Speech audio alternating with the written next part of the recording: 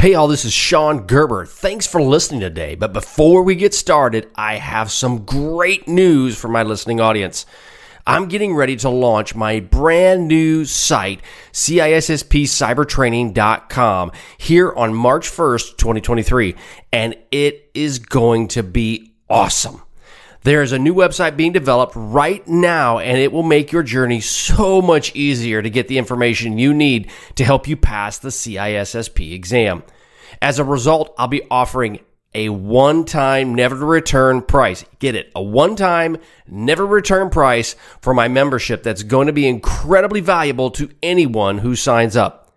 I will only be offering this extremely valuable pricing one time. That's it. Not anymore. So if you're planning on taking the CISSP exam in 2023, this will be the time to make a life and career-altering decision for you and your family. So stay tuned. You will not be sorry that you did. All right, let's get started. Welcome to the Reduce Cyber Risk and CISSP Training Podcast, where we provide you the training and tools you need to pass the CISSP exam the first time. Hi, my name is Sean Gerber, and I'm your host for this action-packed, informative podcast. Join me each week as I provide the information you need to pass the CISSP exam and grow your cybersecurity knowledge. All right, let's get started. Giddy up. Hey all, Sean Gerber again with Reduce Cyber Risk. I hope you all are doing wonderful this week. I know I am. I'm actually quite exhausted. My wife decided to start up a business, and I've been working that the past couple weeks, and it has been a bit of a drain. But other than that, life is good. We're doing shaved ice. And so if you're not from around the United States, maybe you don't have that in your part of the world, it's a awesome opportunity, and it's keeping my wife and myself very, very busy. So hence, that was a little bit of the reason why we had a delay from last week, as I was getting some things lined up for her. But other than that, things are great, and we couldn't beat it. It couldn't ask for anything better as far as how things are going on in my life. So yay, life is good. So as we're moving forward with the CISSP, there's some great things that have been occurring in the world of cybersecurity. And as if you haven't seen it, there was actually I just saw an article recently about Google mentioning the 18 gazillion billion accounts that have been breached. And they actually recommend that you go to see if your account was one of those lucky ones that have been breached. And I haven't had a chance to even look, but let's just assume if it's like a billion, yeah, they've probably all been breached. They've all been compromised. So you probably want to go and check that out. My recommendation on all of this is make sure that you guys, and promote it as a CISSP and as a security professional, the use of password vaults. They're very important, and along with the lines of it does allow you to add complexity with your password. So I do highly recommend that you utilize those and you promote those in some form or fashion. However, it is important that as you do that, you talk to people about password management and to make sure that they just don't copy and replace and put them in a vault, because it's great they're in a vault, but if they're all the same password, that doesn't really help you a whole lot. So make sure that you talk to people that you are in contact with to make sure that they, one, check it out, and two, work on putting their passwords and sensitive information into a password vault. That, and also kind of goes along the lines of making sure that they understand what they're doing, because again, I've seen it so much. I talked to actually a gentleman last week, and he made the comment to me that he goes, I don't really do much with my passwords. It's all the same password. And I'm just like, holy cow. And it was a guy at a golf tournament that I talked to, and he's an older gentleman, so it's kind of understandable. But until passwords get replaced with something that is much more solid and secure, you're going to have to help teach people how to manage those. So just keep that in the back of your mind. I've got some great topics today in our CISSP, and there's some as it relates to the Domain 1 of Security Risk Management. We've also got to be talking about the CISSP exam changes. Now, this is from 2018, so it's a little bit dated as far as what it was before in the past, but I still think it's important for you to understand where we came from as it relates to the CISSP exam.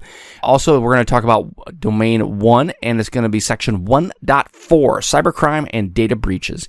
And this is going to be kind of apropos as it relates to dealing with the various breaches that have occurred in recent days.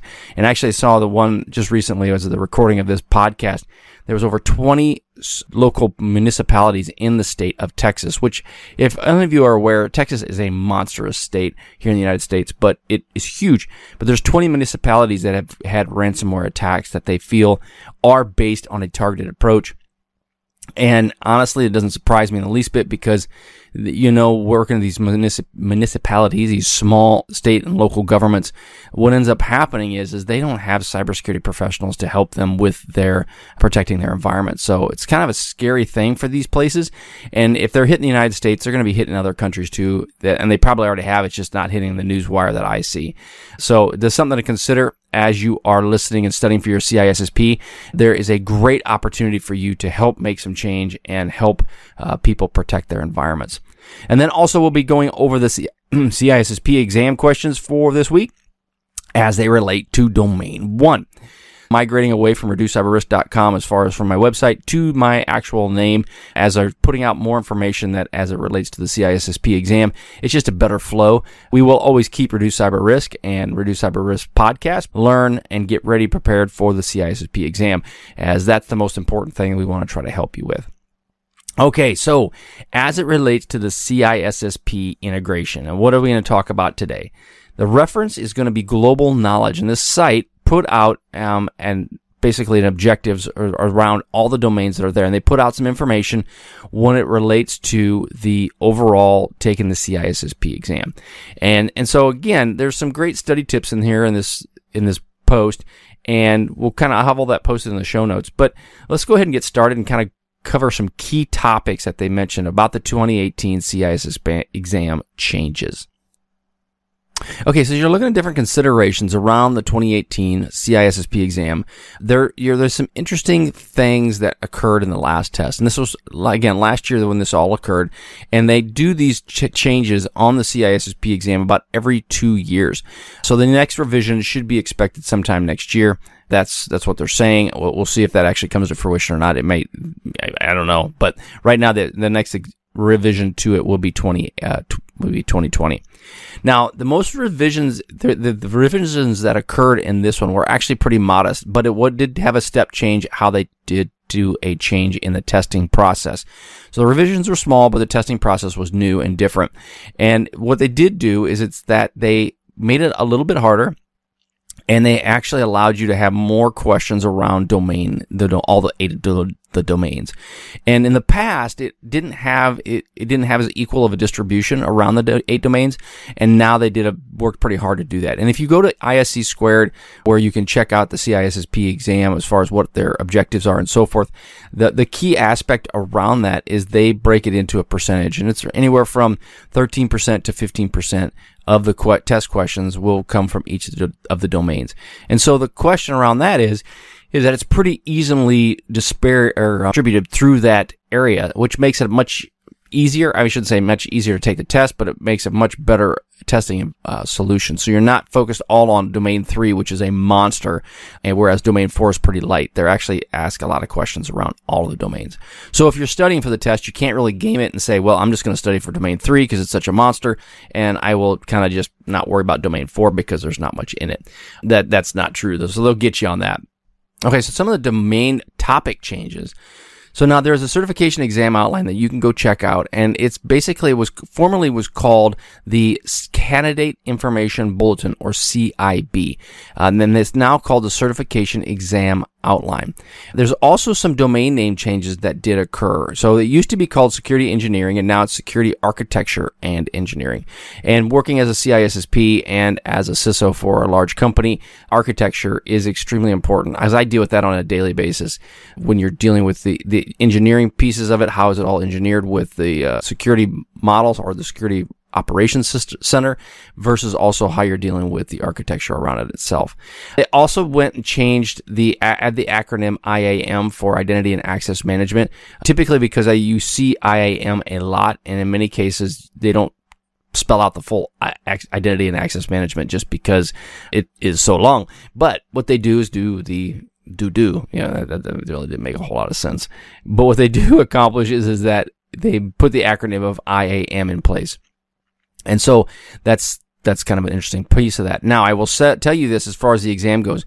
The ultimate exam is to trick you. I mean, that's what it is. It's to make sure you understand exactly what the heck you're reading and that you actually know what you're taking from a test standpoint.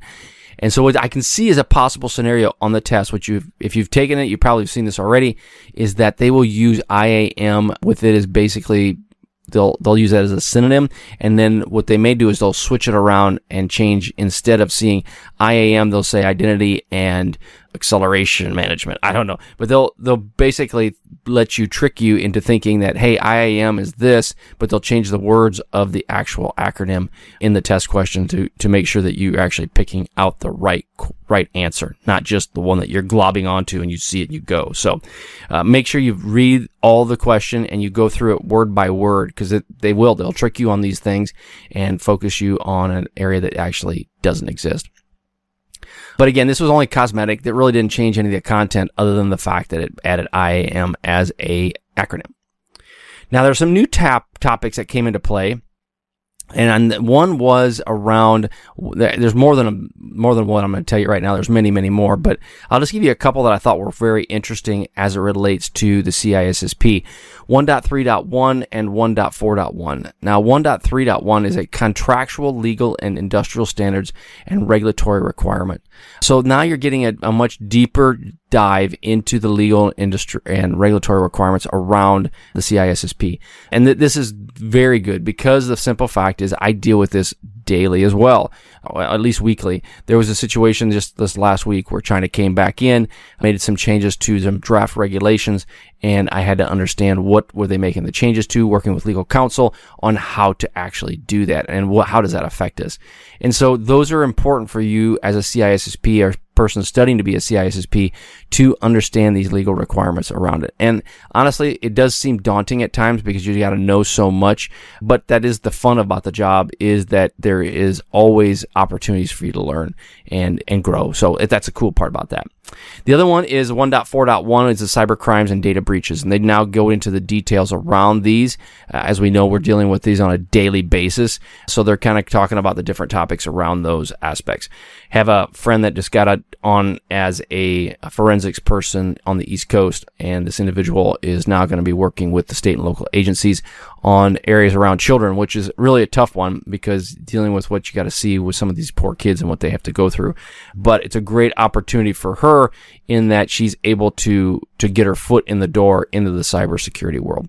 And a lot of times with you that are studying for your CISSP and trying to find jobs online or out there in the world, there are plenty of jobs available. The hardest part sometimes in many cases is your break into job of just trying to find a way to get into that world. Because once you get into it, then the migration can happen much quicker of where you need to go because there's so many opportunities, but it's getting in that first job can be tough. So you need to keep your in mind and keep an open mind around how you can break into those roles. And we'll talk about that a little bit about what you should do from a resume standpoint and understanding how you should interview as well. Well, now they made the change that CISSP exam adopted the CBT method through Pearson View.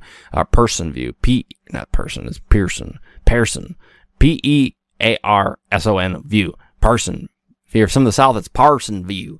So something along those lines. But it's basically, that's where your CISSP is. They focus on the CBT model. Now they retain the question count around 250 questions. That's what they had back in 2015. And as they migrated to 2018, they converted to the adaptive testing, which was the CISSP computer adaptive testing, or otherwise known as CAT. The questions then changed from 250 to 150 questions. So you got it easy, right? Went from 250, which is like when I had to take it, it was like 8 million questions. Oh no, it was probably only 250, but it was a lot. And you just did the bubble sheet. But now they went through 150. So great, awesome. But yeah, not so much unless you really understand this test. If you don't know the test, then these 150 questions give you less opportunity to screw up. So the questions are 100 to 150 questions, and the first 100 questions, 75 of them are graded and count towards your score. And as they move forward in this, what it basically tells you is that if you get to question 100, if you've done poorly on those first 75 questions, once you get to question 100, you're done, baby. You are done. No more. If you have 75, or if you have 95% that you've been looking like you'll pass the test, they'll keep asking you questions, and it's a stair-step approach till you get to that point. And there's 100, they'll do a 101, 102, and so forth until they feel like you've passed or not. So what you want to do is do not skip a question. It is so much better to guess than it is to skip a question, because once you skip it, you can't go back to it. And then what ends up happening is that will grade upon you and cause you some grief. So the purpose of it, though, was to decrease the fraud. There was tester impersonations that were occurring, and there was stealing of test bank questions. And I'm like, you've got to be kidding me. Honestly, I was shocked that this was occurring. I mean, I guess it's my naivete that I thought that this would be happening, but people were actually doing it. And it's because the requirement for a CISSP is so high. The challenge is then that just really hurts the whole overall group, because now you've got these people that have just basically lied to take the test, to pass the test, just so that they can get the job. And what's going to happen is you're actually hurting yourself, and you're hurting your organization that you're going to work for, because you don't really, and I don't say that just taking a test is what's important. It's not. But what it does is it proves the fact that the people that do that don't have integrity to begin with. So it will cause some challenges. And so I do not recommend take the test, study for the test, pass it the first time so you don't do like I did, but at least you need to study for the test. Now, some other exam tips that they brought out there was that use the same level of depth and complexity that you saw in previous tests. And ISC squared states that the CISSP CAT, which is that adaptive testing, is the same as a previous exam. It's just added it to either, rather than waste your time and ISC squares time to, if you just didn't study it, to get you out the door and be done with it. So that's an interesting part about that. Now, the past gurus would say that you could skip domains. Like domain 4 doesn't have any questions, so you could skip it and move on. Don't do that. You don't. You want to make sure you take all of the tests and you study for all of the tests. It's imperative that you understand this information, because one, it's right today. That way you can pass the test. But two, it's only going to help you. Again, I deal with this stuff daily, and if you don't understand it, and which I'll be honest, I didn't always understand when I took the test what the heck it meant, but at least I knew from looking at it and reading the information where I could go back and reference it during my daily activities. So basically, as you do the math around all this, is that there's right now over 125,000 CISSP jobs that are open worldwide. And they do have some of the highest salary ranges in IT as far as from a CISSP standpoint. I would say mine's not at the highest range, but they are substantially higher than what you'll see as a standard security analyst and so forth.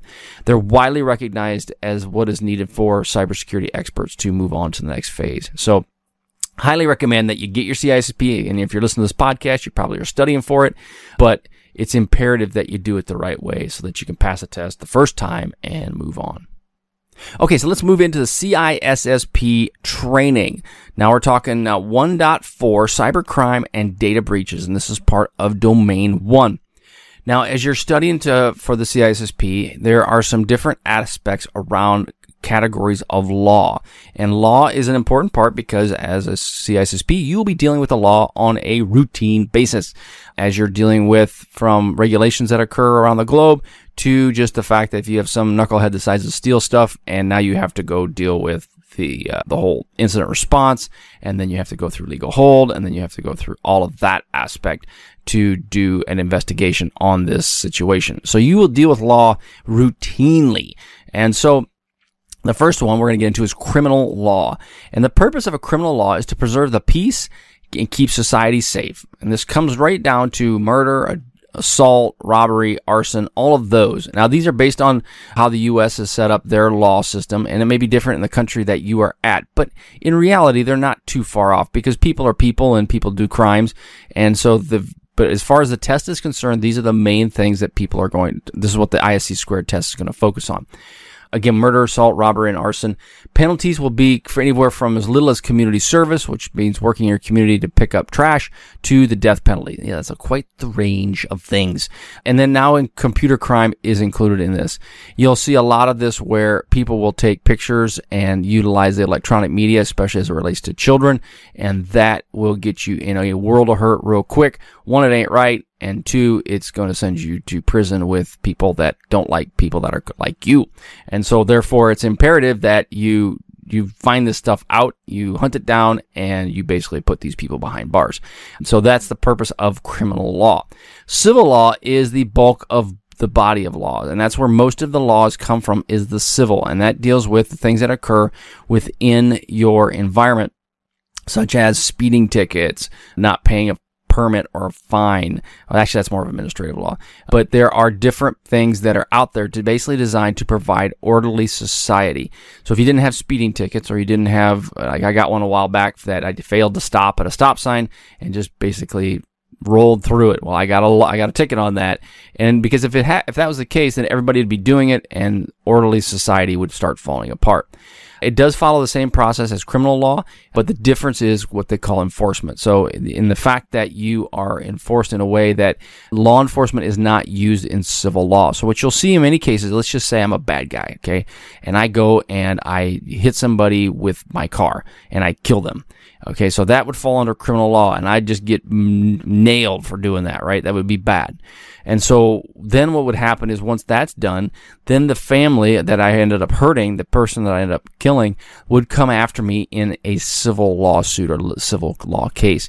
Law enforcement's not involved because they're focused on criminal law. However, they would come after me that way. And the purpose of that would be in fines, in other ways that they would take my money or other aspects around my assets and so forth. But the government plays an administrative or arbitrator role in the civil law. Administrative law is empowered by the executive branch of the government and different agencies that are involved. And it can basically has a wide range of acts around that. It's basic, the regulatory requirements to enforcing, like in the case of the United States, it'd be immigration. That would be an administrative law. So those are the different aspects that are in place: your criminal, civil, and administrative law. Now, again, you're going to get basic knowledge through the course on legal aspects, but it really is imperative that you do have some legal counsel involved in all matters of protecting your network, and as a CISSP. So what I would recommend is you get to know your legal counsel. It will be important. And now that your legal person may not understand why they want to get to know this security guy, but as you educate them, they'll learn real quick that, yeah, it's probably a good idea. So get to know your legal counsel. They'll be your best friend in many cases. Okay, cybercrime and data breaches. Now, computer crime is basically expanding into many aspects and many areas of life. And as we deal with more of these networks that are in the IoT space, your Internet of Things, it's going to be more and more prevalent within your environment. And many of these old laws are finally starting to be updated, and in some cases, states are actually implementing new laws to deal with this increased cybersecurity risk that they see. But again, these don't always pertain, these old laws especially do not always pertain to the new world. There's the old telegraph law, I think in the United States. There was a telecommunications law that used to be set up on the telegraph, which was back in the early 1900s, late 1800s. Actually, it was even back before the telegraph was around in the middle 1800s. And so the whole purpose of that, not poipus. It's not a poipus. What the heck is that word?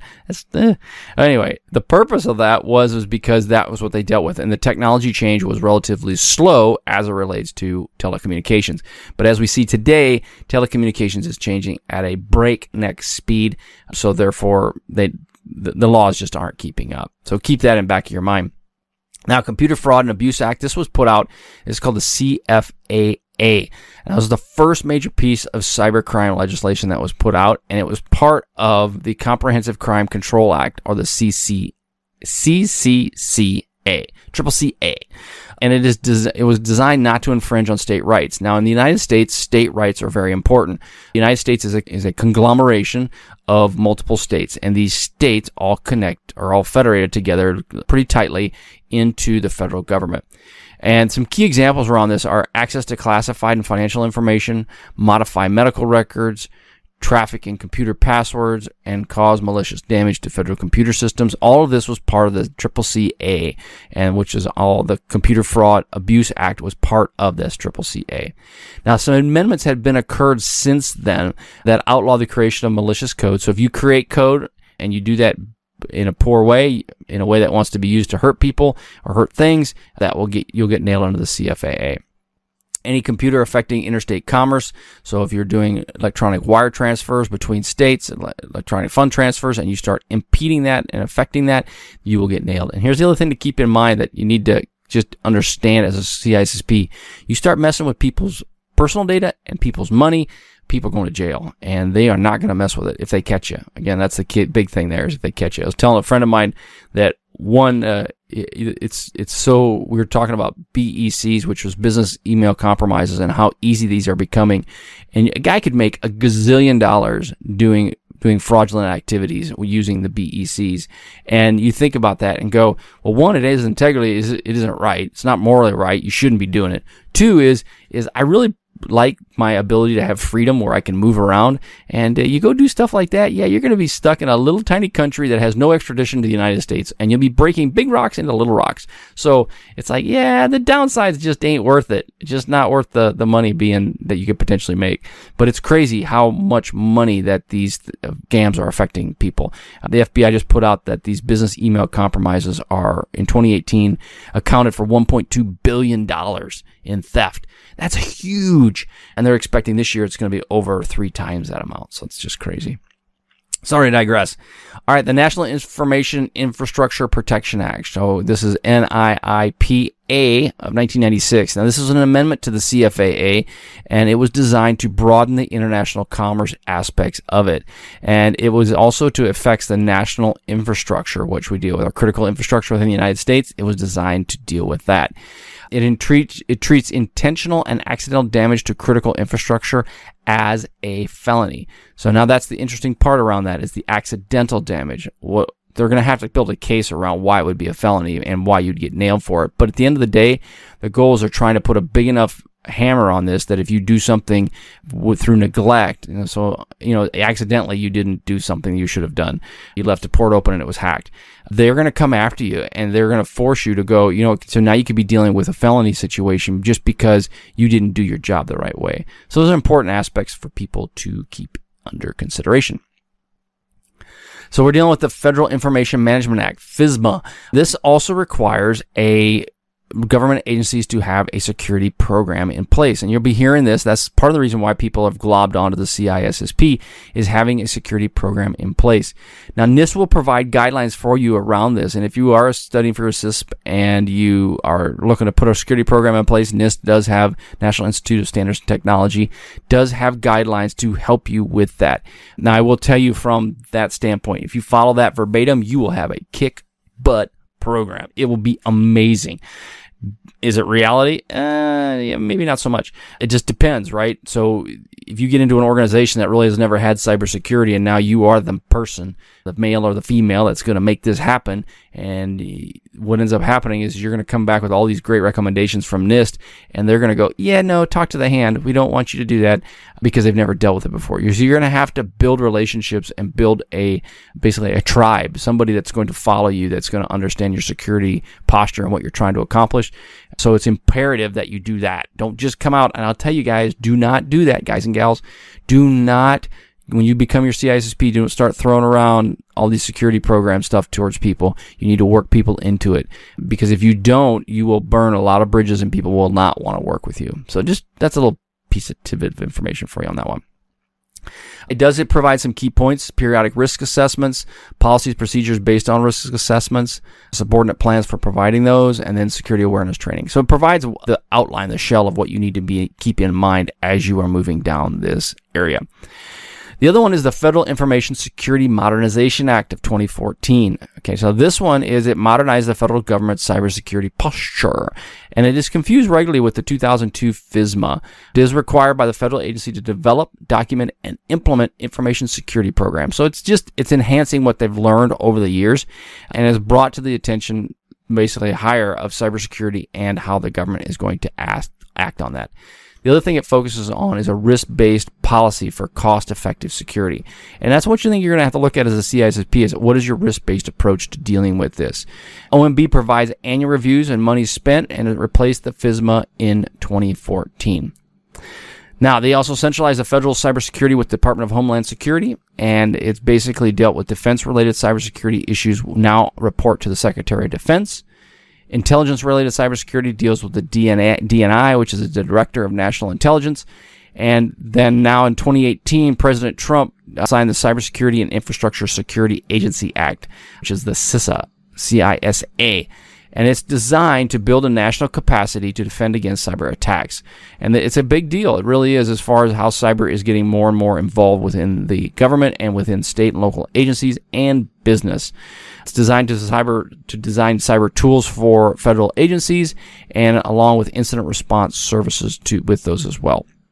So the bottom line is it's to help fix some of the issues of this fast-paced, breakneck speed cybersecurity growth that's occurring.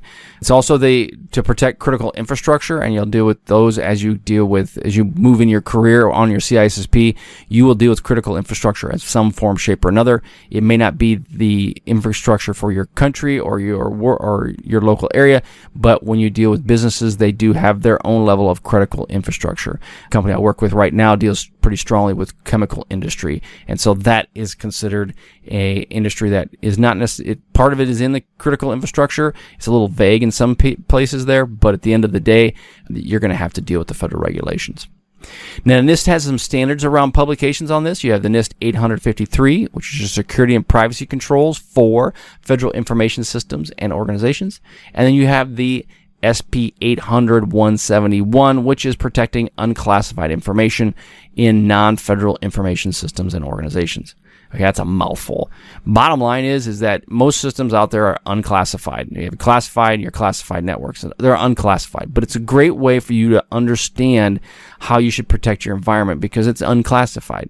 Now, if you have intellectual property, you may consider that a top secret recipe, your 11 herbs and spices that makes your business run.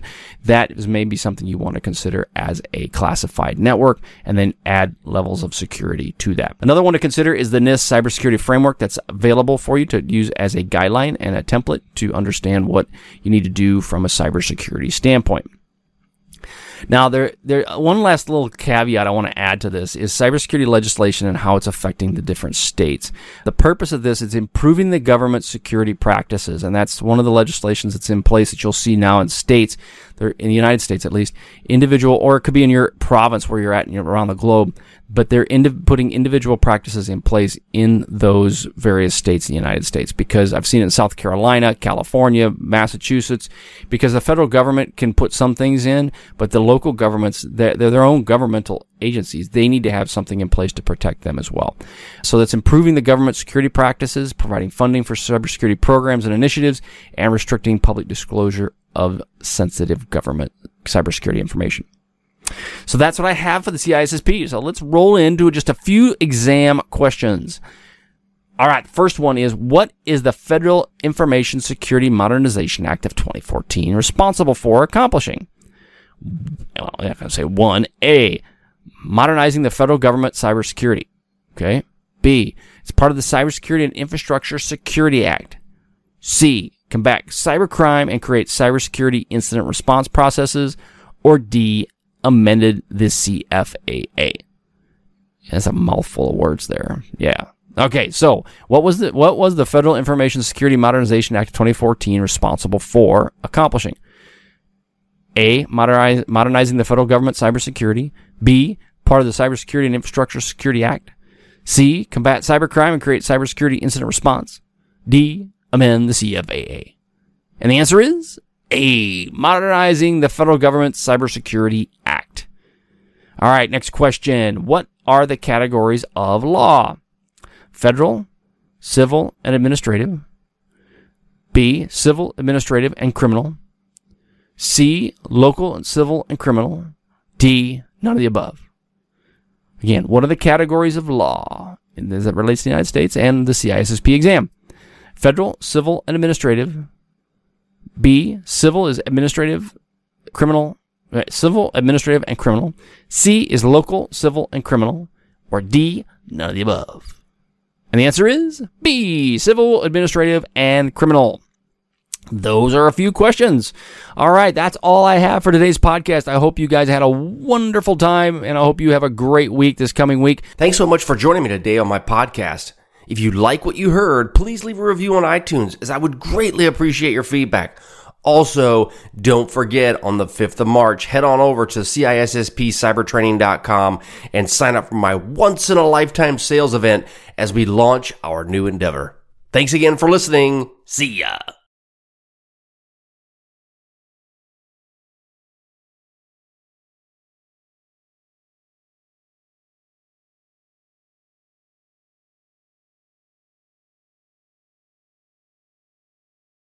Thanks so much for listening today, as it was my pleasure to prep you for the CISSP exam.